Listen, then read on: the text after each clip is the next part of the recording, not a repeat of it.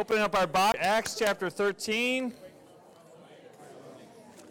and getting into God's Word today. Amen? Lots of good fellowship happening. I always hate to break up the fellowship, but we devote ourselves to more than just the fellowship, but also to the Word of God. Amen? So we're going to have some Word of God for us this morning, continuing to walk through the book of Acts. And if you're visiting with us, welcome. We are in the middle of a series going through the book of Acts. We started in January, and we're about halfway done, about halfway through the year. But I do think the rest of the year is going to go a little quicker than so far, because what we're doing is we're at a turning point in the book of Acts. Once again, we're at the beginning of Paul's missionary journeys. Paul's missionary journeys is kicking off here in Acts 13, and the rest of the book really is the adventure of the mission and the mission journey. And all of us are on a mission. All of us have a mission from God, and we're going to get that into a minute. But I actually have a PowerPoint for us today that's more than just the verses. I actually have a table. We'll be getting into those of you who like tables. But the subtitle of our message today is From Comfort Zone to the Calling Zone. From Comfort Zone to Calling Zone. You know, what does Paul's missionary journeys have to do with us? We're not going to go to Cyprus today, probably.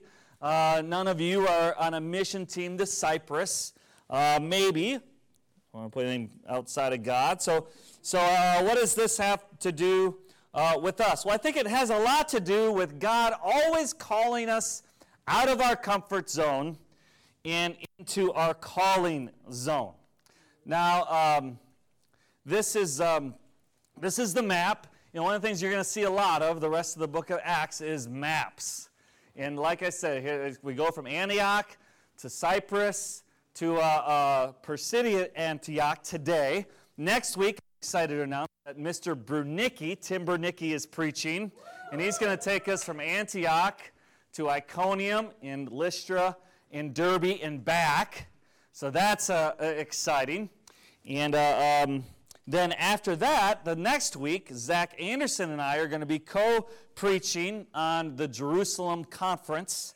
And Zach just did a awesome paper on the Jerusalem Conference for his graduate school class, so we're going to take advantage of that. Amen. So that's the following week. But you know, what's this got to do with us? I want to talk a little bit about comfort. There we go. Comfort. Okay. Comfort. Who of us enjoys a little comfort? Amen. And there's kind of two definitions to comfort, or two. This is straight out of Google, so it's true, of course. So the first definition is a state of physical ease and freedom from pain or constraint. The second definition is the easing or the alleviation of a person's feelings of grief or distress. Now, you may think, I don't know how you feel about comfort, but comfort is actually a characteristic of God. He's even one of God's names. The name for the Holy Spirit is the Comforter. God is known as the God of all comfort, and He comforts those. I think, though, He's primarily more number two, okay? He allieves the burden of our guilt and our sins and the consequences. And He comes and not only forgives us, but comforts us in the trials of life. All right? But it's interesting how number two, that kind of comfort can turn into a pursuit of number one. And comfort becomes a goal in life, actually, but it's not the God kind of comfort. It's the worldly kind of comfort. Are you with me there? And we have our comfort foods, right? We had a little comfort food earlier today.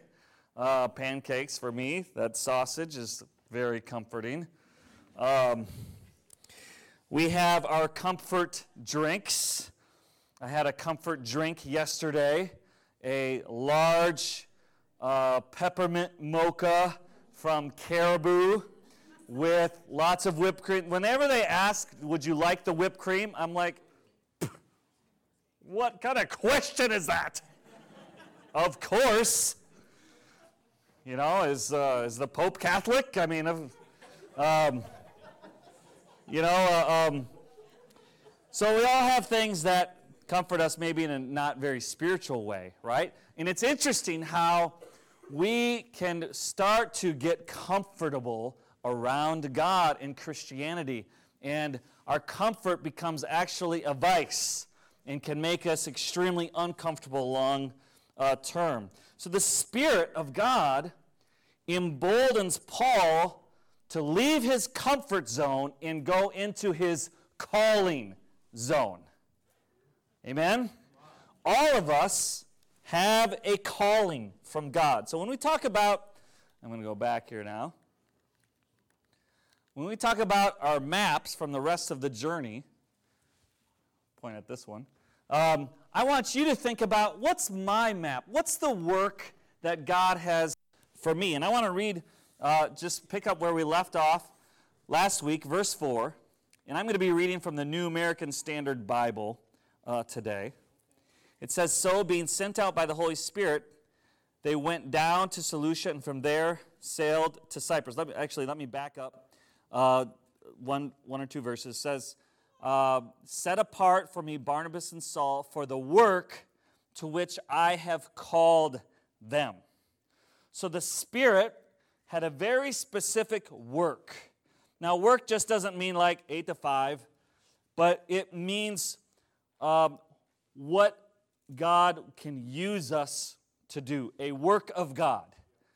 Now, that also doesn't mean it's not 8 to 5 work, because a lot of our 8 to 5 work is a ministry. Amen? We can't separate that. But there's a work to which God has called each of us. And that's what that map is for Paul. But you got your own map. Amen? You got your own map, your own ministry, your own vision, your own calling, your own work that God has prepared and called you to. Okay? So that's what I want us to think about, from comfort zone to calling zone. Okay, let's read Acts chapter 13, verse 4. It says, "So, being sent out by the Holy Spirit, they went down to Seleucia, and from there they sailed to Cyprus." Boy, I'm not going to have enough time for all the stuff I got to say today. There's so much. This really is the first. So far the gospel has spread from Jerusalem to all Judea and Samaria, okay, and up to Antioch, over to Africa. But so far, the means of its spreading has been more what could be classified as kind of a scattering. Does that make sense? So, because of persecution, the disciples scattered. And it's been kind of a randomness to the spreading. Okay? A little conversion here, Ethiopian eunuch gets baptized, goes to Africa, and the gospel spreads. Amen? And that's good. But here, and the rest of the time on, we see that there's more of an intentional spreading, more of a strategic spreading. Does that make sense? Through the church that has come together and fasted and prayed and said, we want to strategically go to these certain places. And God uses both, all right? So for the very first place here is they sailed to Cyprus. Now, who's on this journey? Paul and Barnabas, right? And with them, John. And why did they choose Cyprus? Well, where is Barnabas from? Where's Barnabas from? Cyprus, right? And so a lot of times God takes us not just from place to place, but from people to people. Barnabas, these are my people. I want to go to Cyprus. Let's go, all right? Okay, verse 5.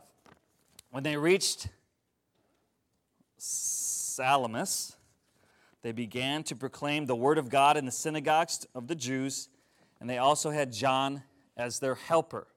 When they had gone through the whole island as far as Paphos, they found a magician, a Jewish false prophet, whose name was Bar Jesus, who was with the proconsul Sergius Paulus, a man of intelligence. This man summoned Barnabas and Saul and sought to hear the word of God. But Elymas, the magician, for so his name is translated, was opposing them, seeking to turn the proconsul away from the faith. But Saul, who's also known as Paul, so let's stop right there, okay? So you see instantly this pattern of when the gospel spreads, what's going to happen? Opposition, right? You have the gospel advancing, and you have some group of people opposing the advancement of the gospel. And that's the same way it works today. That's the same way it works in your own soul. You have the Word of God trying to get in, trying to advance, trying to fill, trying to transform, trying to bring into your guilt God's grace, trying to bring into your shame God's light, trying to bring into your sinfulness righteousness, okay? And yet, there's another force opposing this. And it's exactly what we see here in Cyprus, and it's what we see the rest of the book of Acts and the rest of history till today. And there's a lot of lessons to that, but I'm going to read on. Okay. But Saul, okay, so you got this guy Sergius Paulus, who's proconsul, basically means he's the governor, okay? So he may be like the president of Cyprus, okay? So he's a leader. But he's open. He's wanting to hear the word of God. He's wanting to listen. But yet there's another force of evil, Elymas, who's trying to twist the word of God. And he's a false prophet, it says, and he's trying to twist it and steal it, okay? But Paul, let's listen. It's very important to know, how does Paul and Barnabas respond to this guy? But Saul, who's also known as Paul, filled with the Holy Spirit, fixed his gaze on him and said, do you ever have a parent say, look at me? You ever had that? You ever have a teacher say, excuse me, and they just stand? Teachers have a way, don't they? They just stand there. Sometimes they just stand there quiet. Like I've seen Chrissy do this at Bible Talk. She has a way, and Nicole, they just have a way of like looking at you until you are paying attention. And it's very effective. I already get a little bit of afraid. But I had a dad who would get my attention. Woo! And this is what you sense here with Paul. It says that he fixed his gaze on him and said, you who are full of deceit and fraud, you son of the devil, you enemy of all righteousness, will you not cease to make crooked the straight ways of the Lord? Now behold, the hand of the Lord is upon you, and you will be blind and not see the sun for a time. Do you remember how God got Paul's attention? And it's interesting how Paul now is like, God needs to get your attention, my friend. Except he didn't call him his friend. Call him the son of the devil. And now it's interesting. Well, you remember what this guy's name was? It was Bar, son of Jesus, or salvation. Jesus means salvation, one who saves. So his name was son of salvation. But who he actually was son of Satan. And Satan has worked the same way ever since. The name looks all good on the outside, but on the inside, when it's a false message, it is not a son of Jesus, it's not a son of God, it is a son of Satan himself, the enemy of all that's good. Whew. Paul, how do you really feel here, right? Like, could you just be honest? He's so straightforward and honest with the truth. He went about seeking those. So darkness fell on him. He went blind. And he went about seeking those who could lead him by the hand. Who do you think was available to lead him by the hand? If he was open, I bet Paul and Barnabas would lead him by the hand and bring him to the truth. But we don't know if he was open or not. We don't know if he got humbled or not.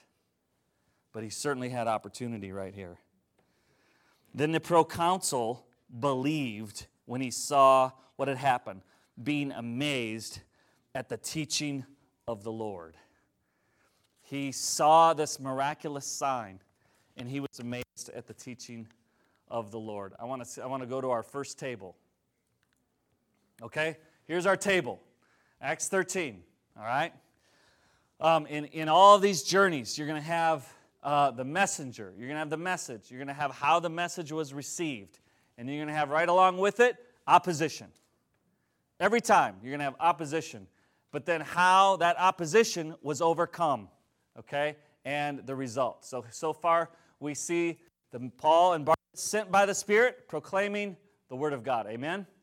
That was their message, the Word of God. Our message is not the Chippewa Valley Church. Our message is the Word of God. Amen? It's Jesus. All right? Sergius Paulus was intelligent. Okay? Someone who's a thinker. Don't ever be deceived. This whole science versus faith argument, that's a bunch of hooey. Okay? Thinkers almost always come to the conclusion of God. Right?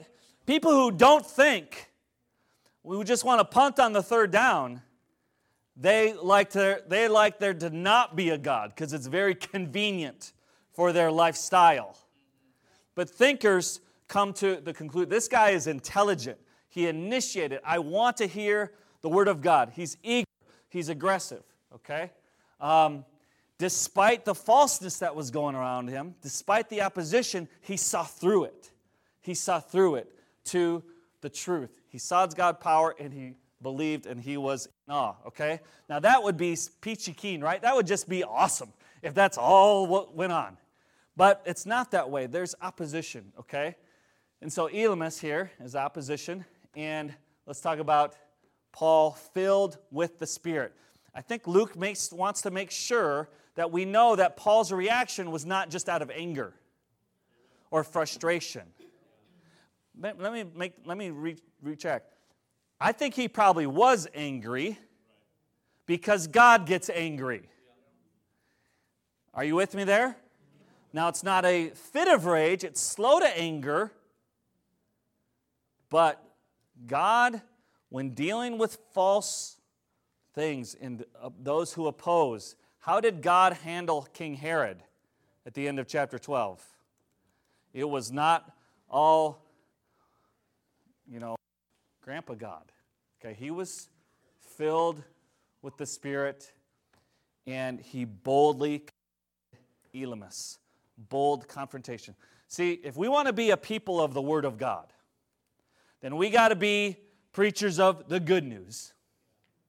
But we also got to be preachers of the bad news. Right? Are we willing to do that? And by the way, when I say preachers, I don't mean the preacher, I mean everyone. Can we go to our friends and offer warnings like we're going to see later? Concerns, and even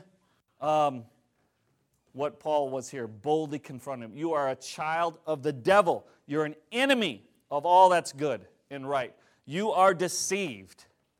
You are perverted. You are perverse. Jesus said, this perverse generation. Making the straight, I love where the New American Standard says, the straight ways of God. See, God is not confusing with right and wrong. It's pretty clear. It's pretty straight. But Satan likes to come in and make it crooked. Well, I don't know. How about we'd have what's wrong and what's right? How about we mix them together a little bit and make sure we don't judge? Okay? You are perverse and you will be opposed by God. Sometimes when we're being prideful with one another, maybe we need to say and pull out not just Gracie Grace verse, but 1 Peter 5, Bro, listen, God opposes the proud. And it's no secret to everyone around here that you are being really prideful. When's the last time we had that kind of conversation? Right? We must. It's the only way to stay on the straight and narrow. Not just individually, but collectively. Okay. All right. Let's read on. Now Paul and his companions put out to sea from Paphos and came to Perga in Pamphylia. Okay, let's see if we can go back to our map. Did I turn this off? There it is. Ellen's helping me. Okay? But John left them and returned to Jerusalem. Ooh, bummer. There's nothing said about why John left, but we know from chapter 15 that it wasn't good, right? It wasn't good. Some sort of betrayal, some sort of abandonment. Maybe the journey got hard. It was up. They're starting to go up in the mountains. Maybe he got sick. We don't know. But we do know that Paul, it hurt him, and he lost confidence in John Mark for a while. But then we know at the end that John was useful to Paul in his ministry. So there was some sort of reconciliation or redemption that went on there. But it's not good for us to abandon our mission. You know, what's it going to take for us to leave our mission, to leave our map, right? That will always reap its consequences. Verse 14, but going on from Perga, they arrived in Pisidian Antioch, and on Sabbath day they went into the synagogue and sat down. After the reading of the law and the prophets, the synagogue officials sent to them, saying, during fellowship break, during the time of coffee getting, they're like, hey, if you got a message of exhortation, then, dude, let's go. All right? Amen. Brethren, if you have any word of exhortation for the people, say it. Paul stood up, motioned with his hand, and said, men of Israel, and you who fear God, listen. The God of this people of Israel chose our fathers and made the people great during their stay in the land of Egypt, and with an uplifted arm he led them from it. For a period of about 40 years he put up with them in the wilderness. When he had destroyed 7 nations in the land of Canaan, he distributed their land as an inheritance, all of which took about 450 years. After these things he gave them judges until Samuel the prophet. Then they asked for a king, and God gave them Saul, the son of Kish, a man of the tribe of Benjamin, for 40 years. After he had removed him, he raised up David to be their king, concerning whom he also testified and said, I have found David, the son of Jesse, a man after my own heart, who will do all my will. See, a man after God's own heart just doesn't mean like you got a lot of warm fuzzies toward Jesus. It means someone who will do all the will of God. Now, I love warm fuzzies toward Jesus. Nothing wrong with them, right? But where the rubber meets the road is never how you feel. It's always about what you do. What verse am I on? 23. From the descendants of this man, according to promise, God has brought to Israel a Savior, Jesus, after John had proclaimed before his coming a baptism of repentance to all the people of Israel. And while John was completing his course, I love that. While John was completing, I hope I can complete my course someday and then just go off on into the promised land. He kept saying, what do you suppose that I am? I am not he, but behold, one is coming after me, the sandals of whose feet I'm not worthy to untie. Brethren, sons of Abraham's family, and those among you who fear God, to us the message of this salvation has been sent. For those who live in Jerusalem and their rulers, recognizing neither him nor the utterances of the prophets which are read every Sabbath, fulfilled these by condemning him. And they found no ground for putting him to death. They asked Pilate that he be executed. And when they had carried out all that was written concerning him, they took him down from the cross and laid him in a tomb. But God raised him from the dead. And for many days he appeared to those who came up with him from Galilee to Jerusalem, the very ones who are now his witnesses to the people. And we preach to you the good news of the promise made to the fathers, that God has fulfilled this promise to our children, and that he raised up Jesus, as it is also written in the 2nd Psalm, you are my son, today I have begotten you. As for the fact that he raised him up from the dead, no longer to return to decay, he has spoken this way, I will give you the holy and sure blessings of David. Therefore, he also says in another psalm, you will not allow your Holy One to undergo decay.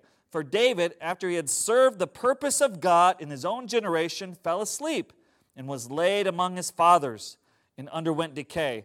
But he whom God raised did not undergo decay. Therefore, let it be known to you, brethren, that through him forgiveness of sins is proclaimed to you, and through whom everyone who believes is freed from all things, from which you could not be freed through the law of Moses. So right here, he's basically communicating throughout, he's talking to Jews who know the law and who know the Jewish history primarily. And he's saying, listen, all throughout history, there was a pointing toward the Messiah, pointing toward, and this Jesus was the Christ. He was the Messiah. And our people, the Jews, put him to death. But the actual putting to death fulfilled the law and the prophets that we're reading today in the synagogue. Okay? The reading you just read. This is Jesus. And he raised from the dead, and the witnesses have seen it. What, one person? No, hundreds. Appeared many times, and it's a fact. So he's trying to, see, the church was not in opposition to the Jews. There was never this, let's make the church and let's kick out the Jews. It was no, the fulfillment of the Jews is Jesus and now the people of God. Amen? Does that make sense? Following Jesus. There wasn't really an intense separation until later on, okay?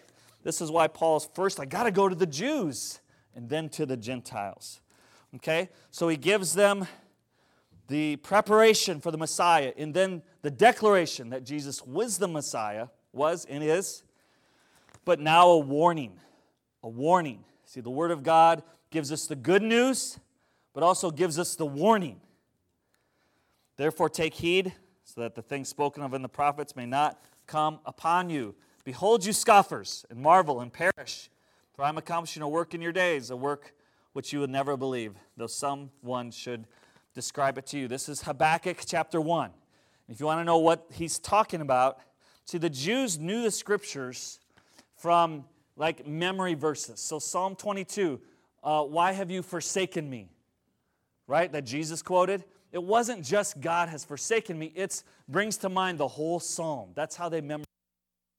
So this is a Habakkuk chapter 1 reference. And the Habakkuk chapter 1 reference is talking about you are the people of God. You think you're okay. You think you're doing all good. But you don't realize that right now I'm raising up nations to humble you because you're missing the boat completely.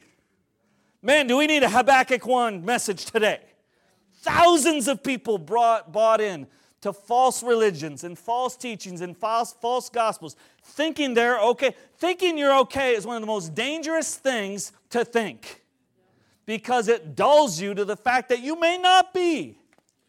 Okay? So Paul's warning them, Jews, don't miss the message. Don't miss it. This is about Jesus, and you need to come to Jesus in order to really come into life eternal. And by the way, you've been tried to be justified by the law, and how's that working for you? It's not, is it? But Jesus can justify you from all the things that your human efforts have been unable to. And the same is true for us today. As Paul and Barnabas were going out, so let's listen to the initial reception of the message. Paul and Barnabas were going out. The people kept begging that these things might be spoken to them the next Sabbath. Oh, this bro's awesome. Please come back. You're great. Now in the meeting of the synagogue had broken up, many of the Jews and God-fearing proselytes followed Paul and Barnabas, who, speaking to them, were urging them to continue in the grace of God. So far, so good. Gets even better. The next Sabbath, nearly the whole city assembled to hear the word of the Lord. Guess what? They had pancakes that day. And so everyone came. Or maybe it was the potluck. I don't know. No, it was the word of God. That's what it was. But the people were so inspired they had to bring their friends. See, when you're open and you're amazed and you love the word of God, you can't keep it to yourself. You said you weren't going to talk about it, but you can't. You've got to bring your friends and your neighbors and your loved ones and your enemies, etc. You know, I was so inspired by Christy this last week, who invited her boss to church. But should I really be that inspired? That's what we should all be doing all the time. Amen? Okay.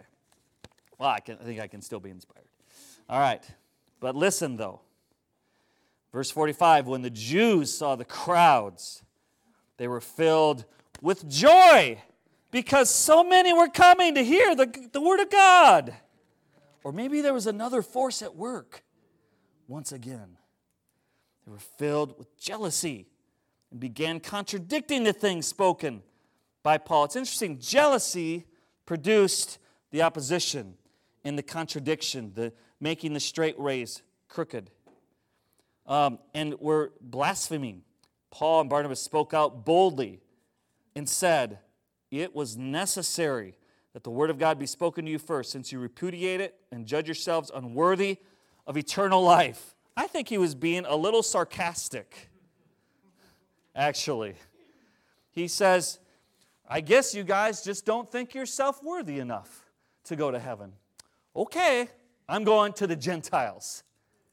Paul was like a beast, man. He was like, I'm not messing around. I'm not here to soothe your ego needs. You don't think you're good enough to go to heaven? Well, I'm going to the Gentiles then. Oh, how do you think that went over? Behold, we're turning the Gentiles, for the Lord has commanded us, I have placed you as a light to the Gentiles, that you may bring salvation to the ends of the earth. When the Gentiles heard this, they began rejoicing. Woohoo! Yeah, that's right, Poe. You're coming to us, right? They didn't like the Jews anyway. I was looked down on them.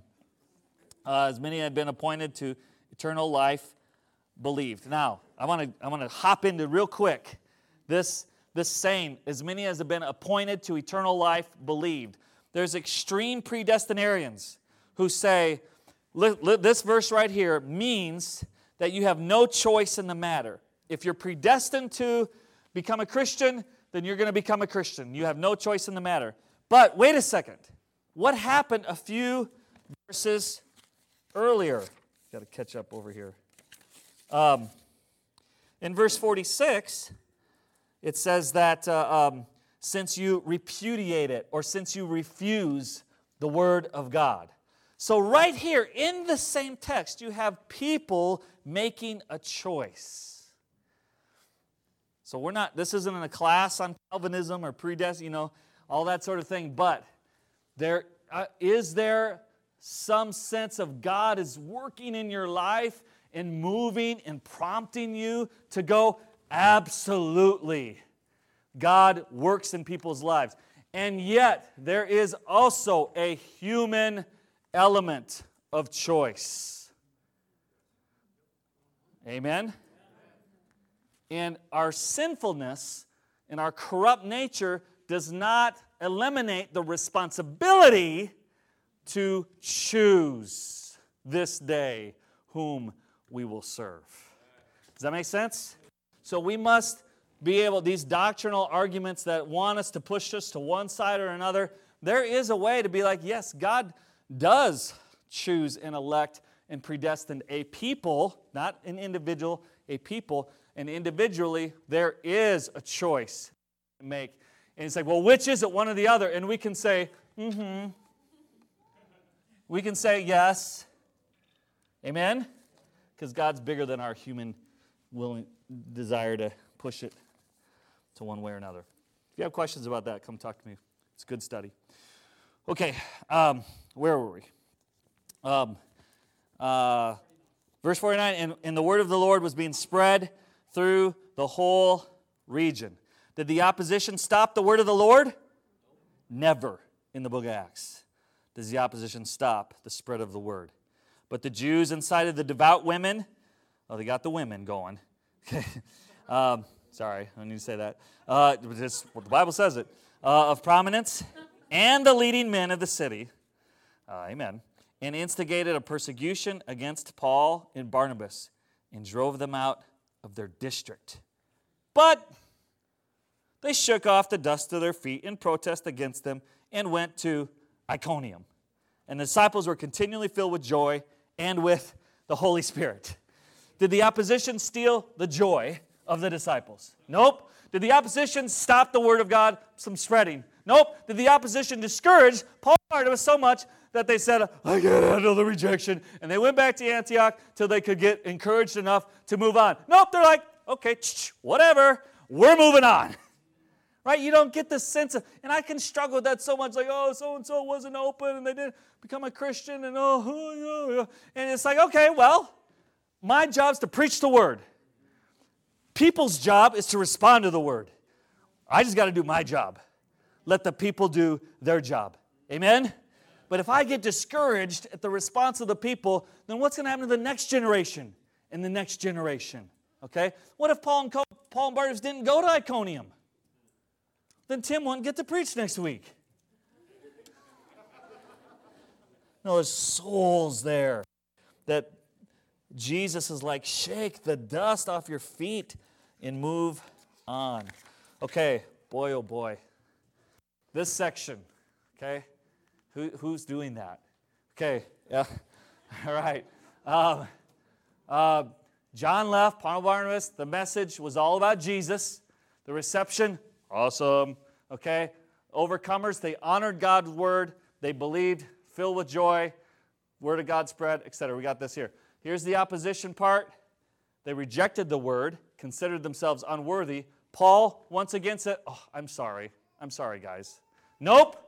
He answered them boldly with the truth. He never backed off. He never backed off of the truth. And therefore, they were expelled. Dude, that's your choice to expel us. We're going to preach the word wherever we go. Okay?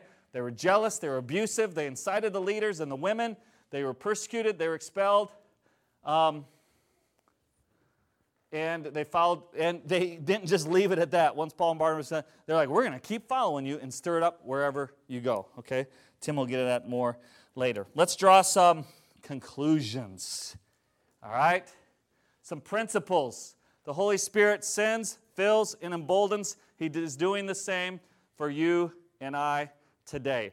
What's your work? What's the work you've been called to? Are you taking that leap of faith? Are you taking the risk and embracing the adventure? I want to talk just a few of you. Most of you I'm inspired by. But I remember Travis and Chrissy decided we're going to adopt and then embark them on their missionary journey, right? Their map. Remember, Ned and Terry, we're going to start a ministry to the special needs kids in our community. And that leap, that emboldened moment, embarked them onto opening doors and meeting needs. And now it's turning into a Bible talk in our church. And God has them on their missionary journey. But not just that. I remember Tim Bernicki deciding, I'm going to start a business. I'm going to start a business. I'm going to go on my own. It's like, oh, I'm going to do it. And it was a leap of faith. And that leap of faith has blessed him and his family. But it's not just that. There's inroads in relationships all through Eau Claire, all through the area in which he is leveraging to preach the Word of God and bring a blessing to. Amen? Phil and Tina, at some point, Tina's like, I think I'll go to med school. Phil's like, oh? Can you imagine that conversation? But the leap, Cole was baptized a week ago, and all the costs he had to count about leaving his future. He had a map, but it wasn't God's map. It was a worldly map of worldly ambition. He says, I'm getting rid of that map, and I'm taking on Jesus' map.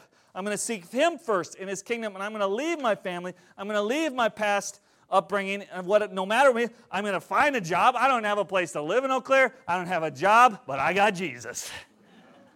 Amen? And the place he was going to move into burned last week. But God will still provide. Okay, Zach Anderson says, you know what? I feel a calling to be a teacher of the Word of God. And I'm going to start going to graduate school to learn the Word of God. And he just finished his first class and passed. Job, Zach. Right? But do you see what I'm talking about? All of us got a map. All of us got a calling. It involves the church. It involves our careers. It involves our neighbors. It involves all kinds of things. But if God is calling and working you, then there's a people. There's the Sergius Paulus that's ready and waiting and eager to come to God. You just may not know him yet. Does that make sense? There's the people who are going to be filled with the gospel and the Spirit and joy. Are you willing to be emboldened out of your comfort zone and into your calling zone? We got to pray for communion. Take a